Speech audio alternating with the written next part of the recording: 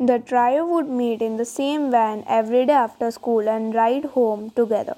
During the ride, they would discuss what happened in school and that day, share snacks, and play music. Maya loved to talk about the latest studies, while June usually told stories of her classmates and teachers, which was pretty annoying sometimes. Adrian was the one who provided the music and he had great taste in mischief and games. The trio had a great time discussing the school day, playing music, and enjoying each other's company. They would laugh and joke around, and the time spent in the van was the highlight of the day. They would discuss the tuition homework, lectures, and after tuition plans for meeting in the garden till 7 p.m. Maya wrote her third story. School life is the best. She wrote, learn as much as you can while you are young, since life becomes too busy later.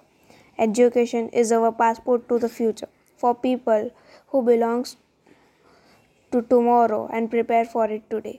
Learning is a treasure that will follow its owner everywhere, she wrote.